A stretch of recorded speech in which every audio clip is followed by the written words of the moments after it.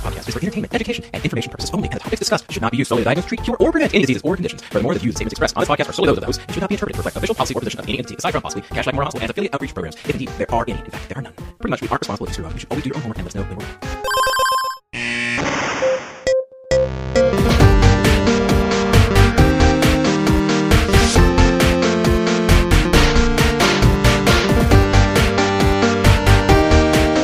Welcome back to the Curbsiders. Well, hi, Matt. How you doing? I'm doing very well, Stuart. Thank you for asking. How are you doing? That's great. I'm doing wonderful. I think like 99% of the time when people ask me how I'm doing, I'm just like, I'm doing fine, and I just like walk right past them and I don't ask. Because in my head, I'm like, I don't care how you're doing and you don't care how I am doing, so I'm just going to keep walking. Yeah, it's just a formality. Yeah. Speaking of formalities, Paul, are you with us, and can you tell the audience about what we do on this show? I think my soul left my body. Yeah, I'm back now.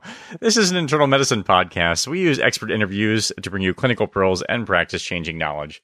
We also tend to spend the upfront time getting to know our guest, and so if you don't like making human connections and are really just sort of in this for the knowledge, feel free to skip ahead and be worse off for it. Mm-hmm. And by the way, our chief resident, his wife, skips ahead. No, I'll say there's probably a darkness behind her eyes, and I'm sure she's perfectly lovely otherwise. Okay. All right. So our guest for tonight is Dr. Tahina Nioji. She is a rheumatologist and epidemiologist with research focused primarily on osteoarthritis and gout. She is currently leading updates to the American College of Rheumatology treatment guidelines for both osteoarthritis and gout. She has been engaged in developing a new classification criteria for multiple rheumatic diseases. She's had continuous peer-reviewed grant funding since 2003 and has published over 190 peer-reviewed publications to date. Her work has been recognized with the 2014 American College of Rheumatology Henry Kunkel Young Investigator Award for outstanding and promising independent contributions to rheumatology research. She has been on the boards for 2 international societies and was previously the chair of the FDA Arthritis Advisory Committee. In addition to research, clinical work, and teaching, one of her key roles is to mentor trainees and junior faculty in MSK disease-related research. To that end, she was awarded the 2016 Robert Dawson Evans Research Mentoring Award. Dr. Nioji is a fantastic educator, and we are so excited to have her on the show today. On this first episode with Dr. Nioji, we talk all about the diagnosis, the pathophysiology, and get into the treatment of acute flares of gout.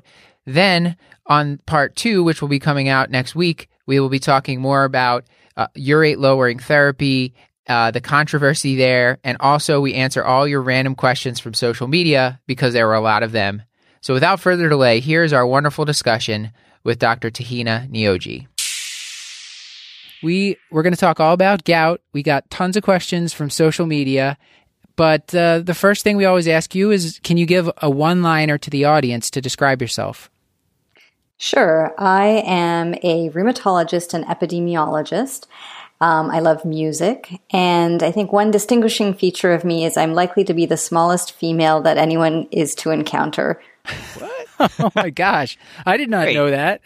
Yeah, I often will have people come up to me at a conference and sort of tap me on my shoulder and say, are you Tahina Nioji? And I'll say, yes, how did you know? You didn't even see my name tag. Did so-and-so tell you to look for the smallest little Indian woman you can find at the conference? And that's how they find me. Actually, Paul Williams, the smallest man you'll ever see at a conference. Oh, I'm sure. Actually, that's not true. Spiritually. Okay. Paul, Stuart, did you guys want to ask anything? Yeah. What's the best advice that you've ever received as a physician? Oh, as a physician. As a whatever. You can fill in the blank. Yeah, I guess I was thinking about it sort of more from a research perspective that, it's okay to fail because if you are... you need to have big ideas. Sometimes you have to take a big risk, and sometimes they're not going to work out. But you learn a lot from those failures. You learn why that might have failed, et cetera. So when I first started out in research, none of my studies were working out, but I still got so much encouragement that each one of those failures were in fact successes because they were getting me closer to studies that would eventually work out. I think as a physician, I think the best advice I've been given is, just always being honest when something isn't going right, just being really honest with the patient and their families. And I think patients and families have, always appreciate that. Yeah. It kind of goes on with failure. So being honest with your own failures. Yeah. I have kind of an obsession with not necessarily reading biographies, but I enjoy like listening to biographies. So there's a fair amount of like interview type podcasts where you can hear like basically someone's like life story. And usually they're people who have done something successful, and they always talk about failing, what they learned from the failure, how that kind of got them to the next step of things or led them down a path they never would have expected. And that's why we started adding in this question about like failure and challenges, because I don't remember it as a young person coming up. I don't remember it ever being stressed to me how important that was and how you should like not be discouraged by failure, but just sort of think of it as like, okay, I failed here, but I can learn something from it and I'm going to keep trying. And I don't know how my life would have been different if I had learned this earlier, but I still have a lot of life left. I like to think, Paul and Stuart, but I really love talking about that. So thank you for sharing that. Paul and Stuart, did you guys want to give a pick of the week before we get on to talking about gout? No. Yeah, I'm fairly tapped out. I don't know. Have I recommended Are You Talking REM, Re-Me, the podcast with Scott Ackerman and Adam Scott? I know you've recommended it to me I think before. you have. Yeah, I think I recommended which one is that Are You one? Talking U2 to me, which is a different one. This is a spin-off of that. That's It's equally stupid. It's I a great actually way to listened spend to the Are 2 You hours. Talking You2 to me just from your recommendation, and I realized it was I don't know. My How'd that I don't favorite, know what for I you? think about that one. my favorite part about the Are You Talking U2 to me is that they're both named Scott and they both sound kind of alike, so it's really hard to tell who's talking at any given time. It had nothing to do with U2. I was very disturbed. It's treat yourself and actually read the iTunes reviews, which go along with your frame of reference. 'cause I think that was the most that was the most hilarious thing about it, was just reading the reviews. Oh my gosh! I'll give I a spent an podcast. hour reading those. Yeah, I'll give a They call it the podcast. encyclopedic and comprehensive compendium of U2 knowledge, and then never talk about the band, which is spectacular. It's kind of my favorite thing about it. There's a podcast that I really that I've never seen, but the cover image and the title, it's called Gilmore Guys, and it's just like I listened to that one too. it's just like I don't know why. Their reviews are some of the funniest things I've ever read. If you read their iTunes reviews, and it's just two guys like recapping every episode of Gilmore Girls, and my sister listens to it, but it just cracks me up, the cover. Anyway. Well, they've had Manzukis on a couple of times, and the co-host Demi Adijibe is actually one of the funniest human beings I think on the planet. So it's maybe worth I listening should if you actually like that kind of listen. stuff. Yeah, I think It's pretty funny. Okay. All right. Now we definitely need to talk about gout because the audience, we're losing audience members by the second. It was nice to catch up, guys. Tahina, thank you for sitting through that. I'm sorry. Sure, that was no problem. Okay. All right. So we're going to start with a case. This could be any case that I've seen many cases of gout at Kashlak. So this is kind of an amalgamation. I was seeing Mr. T. He's a 73-year-old African-American male. He's got high blood pressure, CKD stage 3, type 2 diabetes. He's on metformin, and he's coming in with 24 hours of acute right mid-foot pain. There's redness or swelling. It's very tender. He says it's about a 7 out of 10, but if you touch it, it's a 10 out of 10. And he couldn't even wear a shoe to the office, so he's kind of wearing sandals and limping in. So I wanted to know, like, just from the history alone, and maybe you can go through the history first, and then we'll talk about the exam. Is it possible to make the diagnosis of gout? Because, if it's not in that first MTP joint, and this guy has it sort of in the midfoot, like going up towards the ankle, is it what can clue us in that this might be gout? Sure. So while the first MTP is the most common joint, anywhere in the foot, ankle, and knee is sort of the next most common presentation. The acute onset. So I would really ask, did this really come on suddenly or gradually? That acuteness helps. The redness, the pain, the swelling, the tenderness, etc. The exquisite tenderness, the classic, I can't even have a bed sheet on my skin, I can't even put my shoes and socks on, etc. I would want to know about trauma. Could this be a fracture? But in in the absence of a history of trauma, seems like a pretty classic case in an individual who's an older male who has hypertension and who has renal insufficiency, has diabetes, all the classic comorbidities that go along with gout. If we were in a place where we had access to MSK ultrasound, it would be useful to be able to look at that. But I think this is a pretty classic story, and other than fracture, I would be pretty comfortable with putting gout very high on this differential. Does he take HCTZ, Matt? Well, yeah, let's say he does. So how much, is that just like make this even more of a slam dunk, I imagine, or? In the setting of CKD stage 3, I think that in and of itself will be such a big impact on hyperuricemia. But yes, certainly hydrochlorothiazide would be a contributor. One other thing I should say is I would also want to make sure that, there doesn't seem to be any signs of skin breakdown or, other concerns of infection, especially in this diabetic. Okay. Do we see the same thing with chlorothalidone as well? Generally, any diuretics can increase serum urate. Paul? Just want to give room to breathe. How how useful to you is the diet history? I feel like the residents tend to go bonkers and sort of, have you been eating smoked shrimp and just they really sort of hone in on that. Is that useful historically if you have these other features that go along with it? No. I think it's generally useful just for understanding potential flares. But in terms of risk for incident gout, I think we talk a lot about these factors that can contribute to hyperuricemia, but really there haven't been any good studies to really demonstrate that these have a large impact. And I think in fact, what ends up happening when we focus so much on these dietary factors is there ends up being a lot of patient blaming and a lot of patient shaming.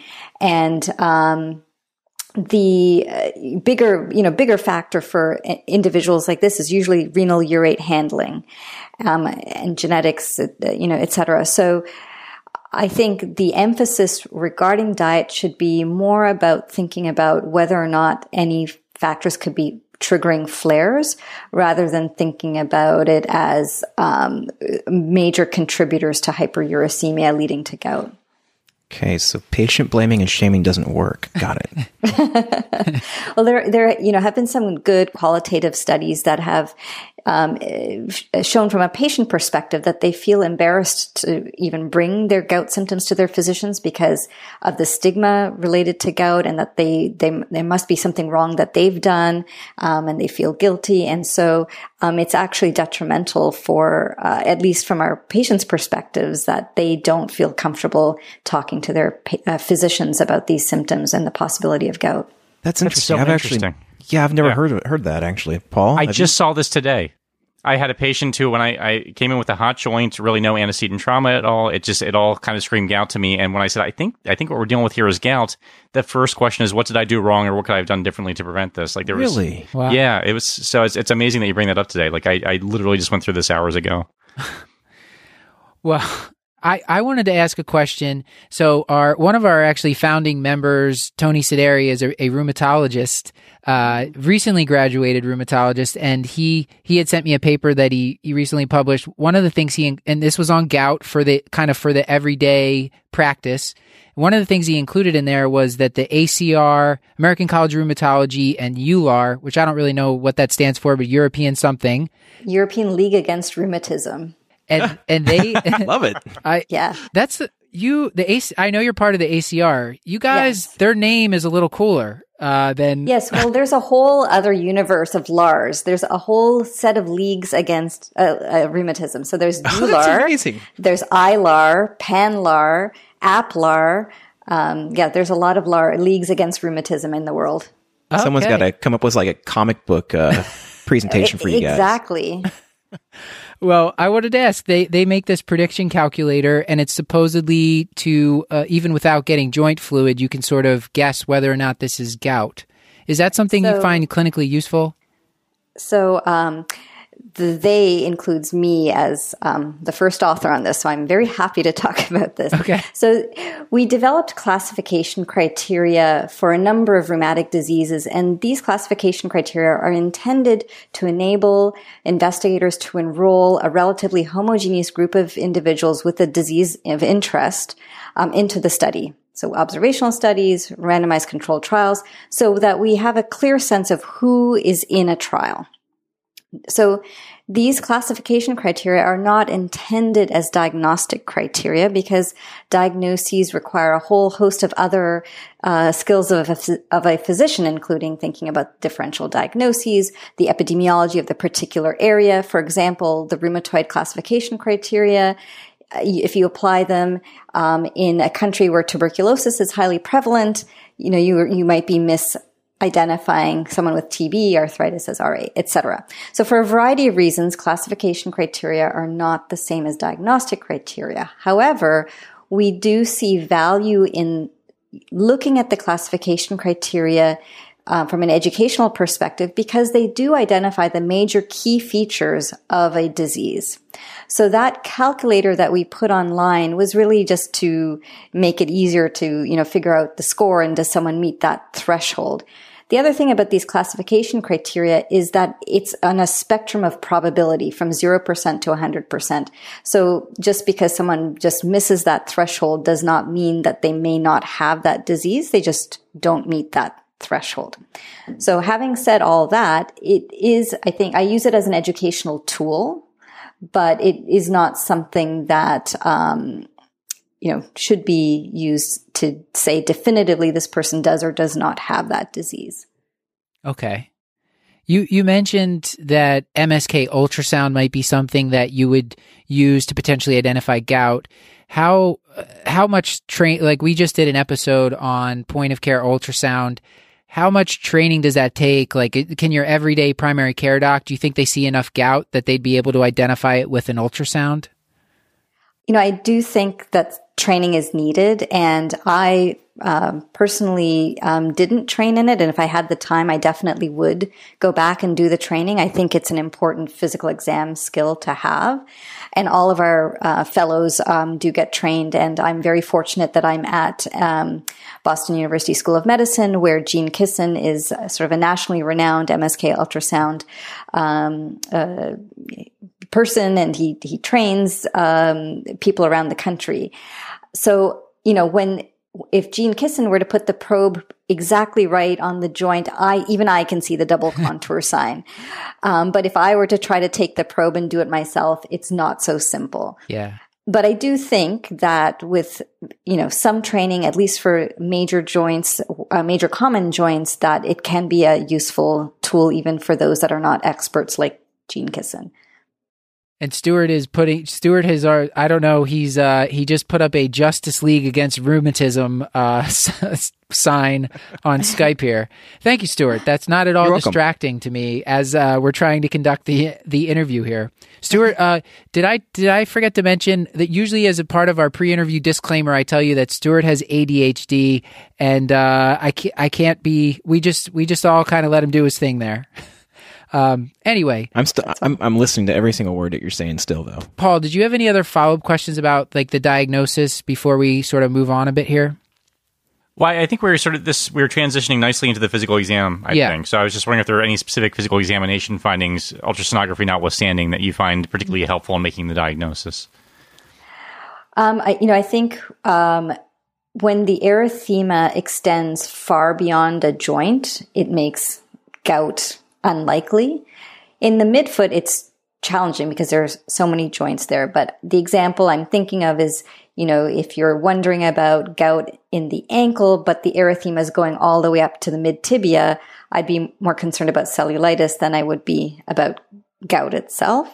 And then the other is, I think that's where often people have difficulty in distinguishing, could this be a gout flare or is this cellulitis, when it's extending beyond the ankle. And so really examining the ankle, feeling for joint line tenderness, joint movement, and trying to palpate an effusion is helpful in trying to distinguish between gout and cellulitis. Sometimes clinically it can be difficult because like the person has bad skin and they have this, usually if it's in the midfoot or the ankle, that's where I've had more of a problem trying to identify it. Or sometimes if you get someone with gout in like the wrist, just the areas that are not as common, it can be a little bit more like, okay, is this gout or not? So how do you decide like when you're going to put a needle and look for gout? So, overall, crystal-proven diagnoses are uncommon. In the health professional follow-up study, only about 7% had a crystal-proven diagnosis. Just to sort of highlight how uncommon it is to get a crystal-proven diagnosis, even in a cohort of health professionals. So for me as a rheumatologist, I try always to aspirate the joint. Now, sometimes it's really challenging that it's very tender to the point where you can't even properly palpate to landmark the joint, such as when it's a really inflamed first MTP joint. So yes, there are certainly instances where I think that it's going to be too painful for the patient, and I may not be able to adequately get into the joint to make that effort or the attempt worthwhile. But as much as I can, I try to get a crystal proven diagnosis. Do you worry about, so when I was reading about gout to prepare for this, it seems like the pain peaking within 24 hours is like a big tip off that this could be gout. And then a lot of the times by the time the patient can get in to see you, it might be day 3 or day 4, and the joint's already starting to like kind of become less painful. Right. At that point, does your doing like arthrocentesis, does the yield go down trying to look for crystals? And that's the other thing. Like if you're the primary care and you're not trained to look at under the polarized, like the microscope, right. Is it practical to do, or can you send it to the lab, or do you have to worry like if it's already a couple days and it's going to take a day or two before the lab looks at it, it's just going to be hard to tell anything? Right. Yeah. So it's still worthwhile. There will still be crystals around. Even in intercritical periods, extracellular MSU crystals can be seen, though with lower yield. And certainly labs, certified labs should be able to look for crystals when they're doing the fluid evaluation. And yeah, it is challenging to ask busy clinicians, primary care physicians to, then also go and look at it under the polarizing microscope. Having said that, it is one of the most satisfying things to see those crystals. And whenever when I run out of the room, the microscope room, looking for anybody, and sometimes I'll even bring in the caretaking staff to say, come and look at this. This is so cool. And then be like, oh, is that why it hurts so much? It looks like it's like needling you, so I enjoy it. And I think, it is really one of those cool things that, always brings a smile to my face. Can you just remind us what it looks like under the microscope? Sure. So it's the classic description is a needle-shaped crystal, and there's a polarizer on the polarizing microscope that's got an arrow. And if the crystal is in the same direction in which the arrow is pointing, and the crystal is yellow, and then if you move the polarizer and the arrow is now perpendicular to that crystal and the crystal is now blue, that is the classic appearance of an MSU crystal. Got it. So when you're trying to, like, let's say, I maybe you could recap, like, so how can our listener be confident that they've got a diagnosis of gout? Like, what's a common presentation? And then I have a follow-up question. I don't want to give it too many at once. Sure. So acute onset, sort of comes on suddenly. Classically, within 24 hours, often patients will say that they start to feel something, especially patients who've had a few flares under their belt by the time they've gotten a diagnosis. They'll be able to say that I know it's coming on. I feel something, like I feel like the joint is tingling, or there's some sensation that they have. Often the flare will start overnight, but not necessarily. The pain will, as I said, reach its maximum fairly quickly within usually 24 hours. Erythema, swelling, tenderness, exquisitely painful, with what I think of as peripheral sensitization, with inability to even touch the skin. So the classic that the bedsheet can't. I can't bear the touch of the bedsheet on my skin. Unable to bear weight if it's a lower extremity joint, or use the joint. And then even without treatment, the flare should subside within sort of a week to maximum 2 weeks, usually sort of a 7 to 10 day period. However, with repeated flares without adequate management of the underlying cause of the gout, without management of the hyperuricemia, the flares can become less and less classic, and they can be more prolonged. They might not even have intercritical periods, and they might just have a chronic inflammatory arthritis. Okay. So then it starts to get complicated and a little bit, that's when I probably would be calling you for help. The next question I wanted to ask is just, how do you explain it to a patient once they have gout? Like, how do you explain that to them? I find that's always useful for us in the audience to hear how you would explain it to a patient. Sure. So, sort of depending on where I think the patient is at in terms of understanding gout. If it's their first flare and they're in the midst of their flare, I'm not trying to do a whole big educational piece. I'll wait until the flare has subsided and they, come back for an outpatient visit. But generally, I explain that gout is caused by elevation of urate or uric acid in the blood.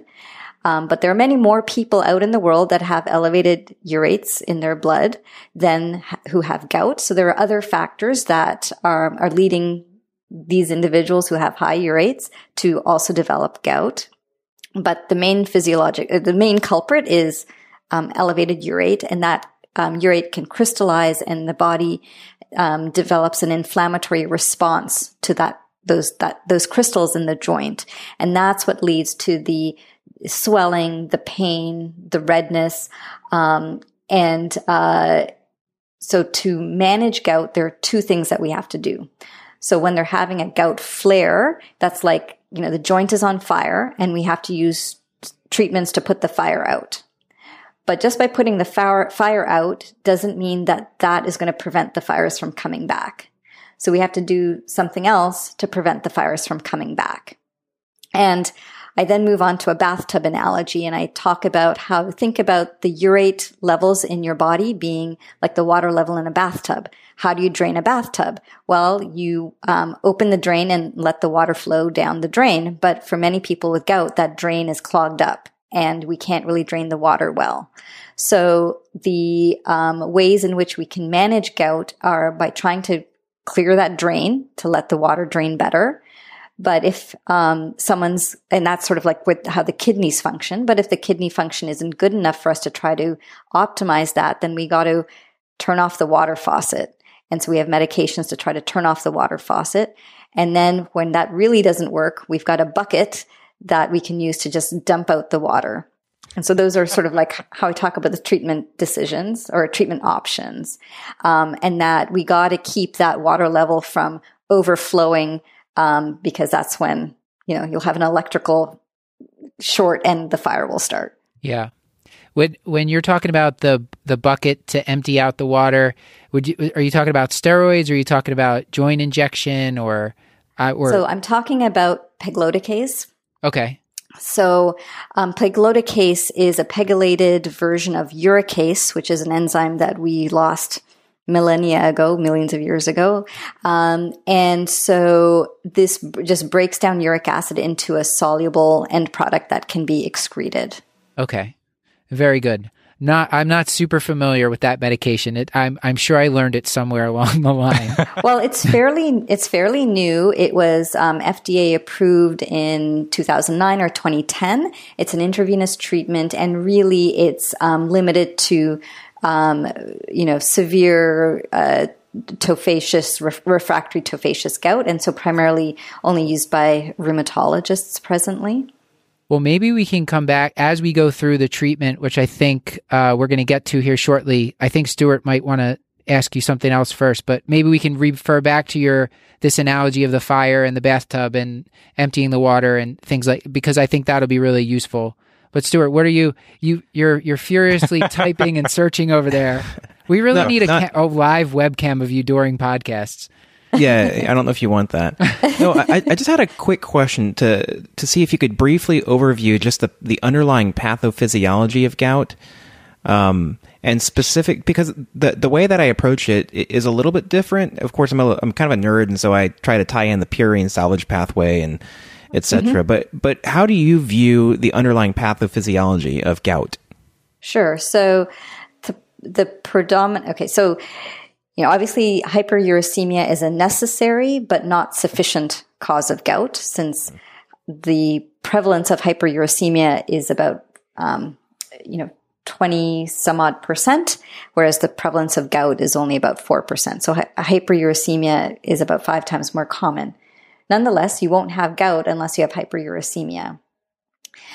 So when talking about the pathophysiology of gout, I guess there's sort of 2 parts to that question. So first of all, why do you get hyperuricemia to begin with? And the majority of patients have renal urate transport abnormalities that contribute to hyperuricemia.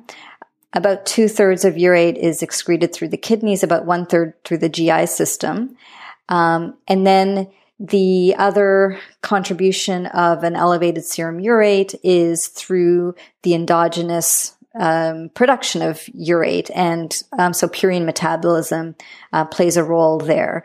But it's, the traditional teaching is that the endogenous production of urate is sort of a much smaller proportion of the contribution of hyperuricemia than the renal urate transport issues. And then there's been some interesting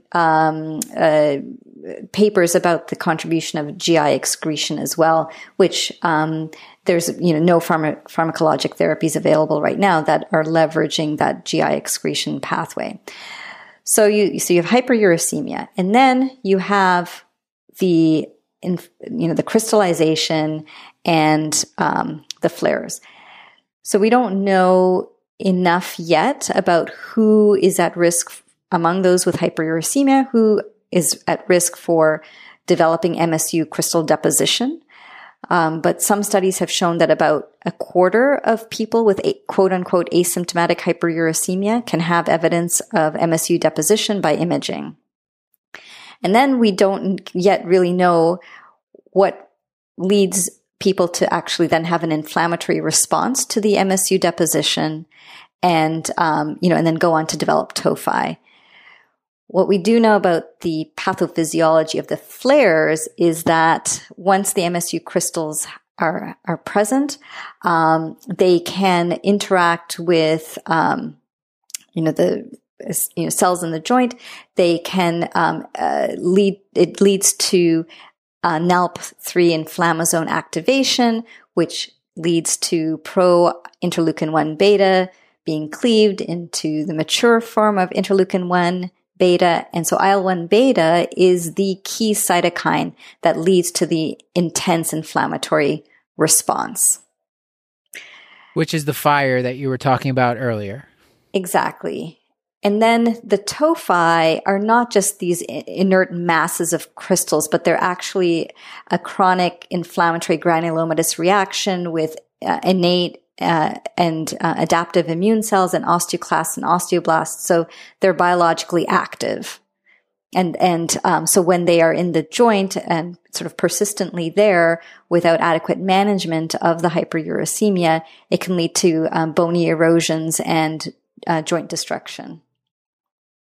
So I want to talk about, to go back to your analogy, when someone's joint's on fire, let's say Mr. T, our patient that we started out with, he's got CKD, it's mild, we'll say he's like CKD 3A, so his EGFR is like 45 or above. And he's diabetic, hypertensive. What treatment are we going to offer him? Is there and for his acute flare, and then we can kind of go on to chronic management. Yeah. So, for this flare, it's really tough. We can't use NSAIDs with his CKD. We would like to avoid steroids if we can, given his type 2 diabetes. Colchicine is still an option, even with his CKD3. We can still dose it. And given that the pain started about 24 hours ago, it could still be effective. One of the issues with colchicine is that it's less effective when started further on into the flare.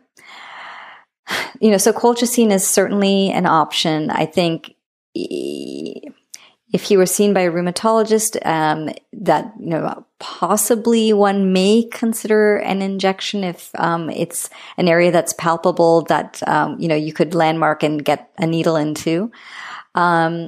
But honestly, sometimes, just say his CKD status is even worse, or he is on other medications beyond just metformin that may be contraindicated in the setting of CKD stage 3 with concomitant colchicine. So then what you're left with really is glucocorticoids. And so even though it's not ideal for someone with type 2 diabetes, for a short-ish course, sometimes that's what we have to do. Ideally, we could, if we, have it available, we can use an IL-1 inhibitor. I want to ask you a specific about, so our colleague, Dr. Sideri, was pointing out to me, or Tony was pointing out to me that he commonly sees the mistake where someone just puts someone on steroids for 4 or 5 days and then stops them, and then the patient has a rebound, which is something that I wasn't aware of. So How do you dose the steroids and how do you taper off of them? Right. So, first, when a patient, so if a patient has established gout and is educated about their gout and can distinguish their other aches and pains from a gout flare, then we like to use medications in the pocket strategy so that at the first onset of those symptoms of a flare, they can get started with treatment. And so often you can get away with a lower dose or a shorter course because you can almost abort the flare entirely. But for example, for Mr. T, if this is the first time I'm seeing him, I'm not really sure how he's going to respond. I might start at, again, depending on how inflamed it looks, etc., I might start at 30 milligrams of prednisone, and I typically decrease by 5 milligrams every 2 days. So that would give a 12-day course. And especially for the first flare where we really don't know how he's going to respond, that probably is going to be adequate. If it were a polyarticular flare, I might need to start at a higher dose. But 30 milligrams a day for 2 days and decreasing by 5 milligrams every 2 days should be a reasonable course. Okay. And for NSAIDs, is it the dose? Let's just go with ibuprofen since it's sort of everywhere. It's generic and cheap. What's a typical dose there? Yeah. So again, if someone's already tried NSAIDs on their own, and I'll just ask them, well, what's worked for you? But you might start anywhere from 600 to 800 milligrams TID for the first few days, 2 or 3 days, maybe up to 4 days, depending on how bad the flare is, and then sort of decrease it to a lower dose, like maybe 400 TID for the remaining, 7 to 10 days. Okay, great. Now, I know that indomethacin is sort of the old classic, which it sounds like it's sort of fallen out of favor. Do you have sort of a preferred NSAID of choice, and how do you dose it? Yeah, so interestingly, there are no data to say one particular NSAID is better than another, but it is true what you say that indomethacin has traditionally been thought to be the, one to use for gout. So depending on the patient's age, GI risk, cardiovascular risk, renal risk, etc., I may still use indomethacin, particularly in younger patients. But otherwise, ibuprofen is reasonable. You mentioned colchicine. I just wanted to go back to that one. I know we'll talk about it a little bit with prevention as well, but the cost is an issue now, right? Because they kind of Yes. repurposed it. They officially got it FDA approved for gout, even though people have been using it for like 50 years or something. And so now it's expensive. But you mentioned you could still use it in CKD. I feel like it's almost a myth. People think you can't use it if someone has CKD. How does that change your management if someone has chronic kidney disease? Right. So I think, one thing is just if you're ever unsure, just look it up. And I'm always calculating the creatinine clearance, and then I'm just looking up the dosing just to make sure I'm not, remembering incorrectly. But if they have a sufficient degree of renal insufficiency, you can still use the colchicine gout flare regimen, which is 1.2 milligrams immediately, 0.6 milligrams an hour later. And that's all that was done in the trial. And so we're left with, well, what should we do after that? And so I usually go with 0.6 milligrams twice daily until the attack resolves. Or if for whatever reason they can't tolerate the colchicine, I'll switch to the NSAIDs or prednisone, etc. For someone with a sufficient degree of renal insufficiency, you can do this regimen, but then you cannot repeat a gout flare regimen again within a 2-week period. Or if they have a sufficient degree of renal insufficiency and they're on a cytochrome P450/3A4 inhibitor, or a cytochrome P450/3A4 inhibitor is the one that's contraindicated, and so that includes things that the common ones that we really should be looking for is something like diltiazem. Okay. And then statins are also an issue, but I think, with close monitoring and for a short course, it may be okay. But I always am very careful about counseling the patient and, documenting that and making sure that they, call us if they have any symptoms. But I do have one other thing to say. I forgot. If someone has renal insufficiency and they're already on colchicine for prophylaxis, they can't then use colchicine additionally for gout flare management. Before we go too far down the rabbit hole of the urate lowering therapy, because I have a feeling, I think I know what we're going to be focusing on, but are there any instances where you would start that during an initial gout attack? Like you say someone's first episode, is there any reason where you might start urate lowering therapy at that time? Yeah. So again, I wouldn't do it during the flare, but once that first flare has resolved, if someone has evidence of tophi, I would start urate lowering therapy, because while we think classically that their first presentation of gout should be a flare, there are some people who don't have a prominent inflammatory response. They actually have tophi that have been there, and they just never presented with a flare. So presence of tophi, definitely. And in the 2012 ACR treatment guidelines, CKD stage 2 was also another indication for starting urate lowering therapy after the first flare, with the rationale being that these are individuals that you want to avoid using NSAIDs in. And so if you can get them started on urate lowering therapy and prevent their flares down the road, you save them from being exposed to NSAIDs for future flares. Oh, and also if someone has a history of kidney stones. What are your thoughts on using topical NSAIDs during acute flares, especially for small joints like the fingers and toes? Mm-hmm. And I think that's really a great question. I've not ever really thought about it, and I'm feeling a little embarrassed that I never thought about it. We're so focused on thinking about osteoarthritis for topical NSAIDs for osteoarthritis. I think it's a really compelling question, compelling therapy to think about.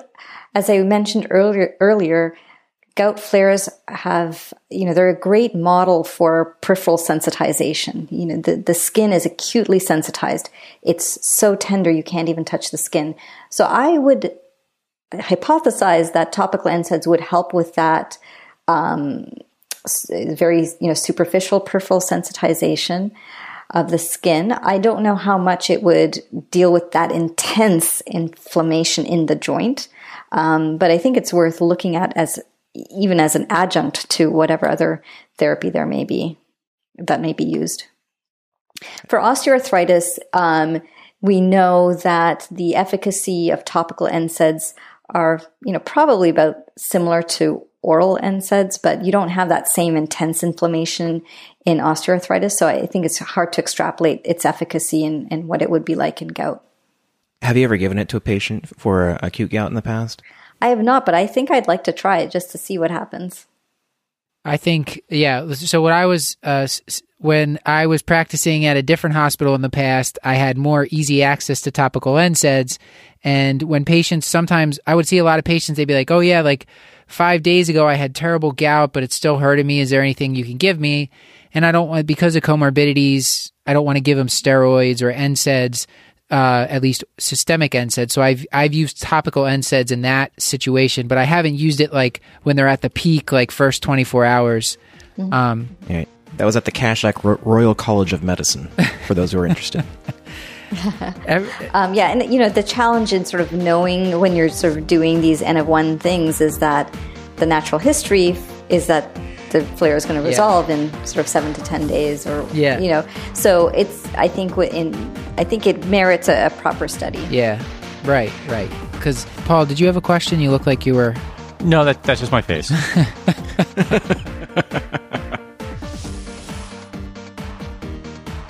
This has been another episode of the Curbsiders, It sure has. bringing you a little knowledge food for your brain hole. Yummy! You can get show notes at thecurbsiders.com/podcast and sign up for our mailing list at thecurbsiders.com/knowledge food. And please subscribe, rate, and review the show on iTunes. Helps people discover the show and helps us feel good about ourselves. Right, Stuart? Mm-hmm. Yeah, I'm tired. If you want to give us feedback, please send an email to thecurbsiders@gmail.com. We also have pages on Facebook, Instagram, and on Twitter at The Curbsiders. This has been Dr. Matthew Watto. And this is still Dr. Stuart Kent Brigham. I can't even remember what I normally say. This is crazy. What is happening? Big shout out to our social media team, including this has been Paul Williams, and goodbye. Thank you to all of our Curbsiders who help keep the show running, and to our social media team, Hannah R. Abrams on Twitter, Chris the Chew Man Chew on Facebook, and Beth Garbatelli on Instagram. And Stuart, I did it out of order just to freak you out because I know... That's fine. And thanks to Mr. T for being a good sport. By the way, did you know he had lymphoma? He probably had gout. I didn't know that. I wasn't actually certain he was still alive. He is. He's 66 years old. He's a great guy. I know.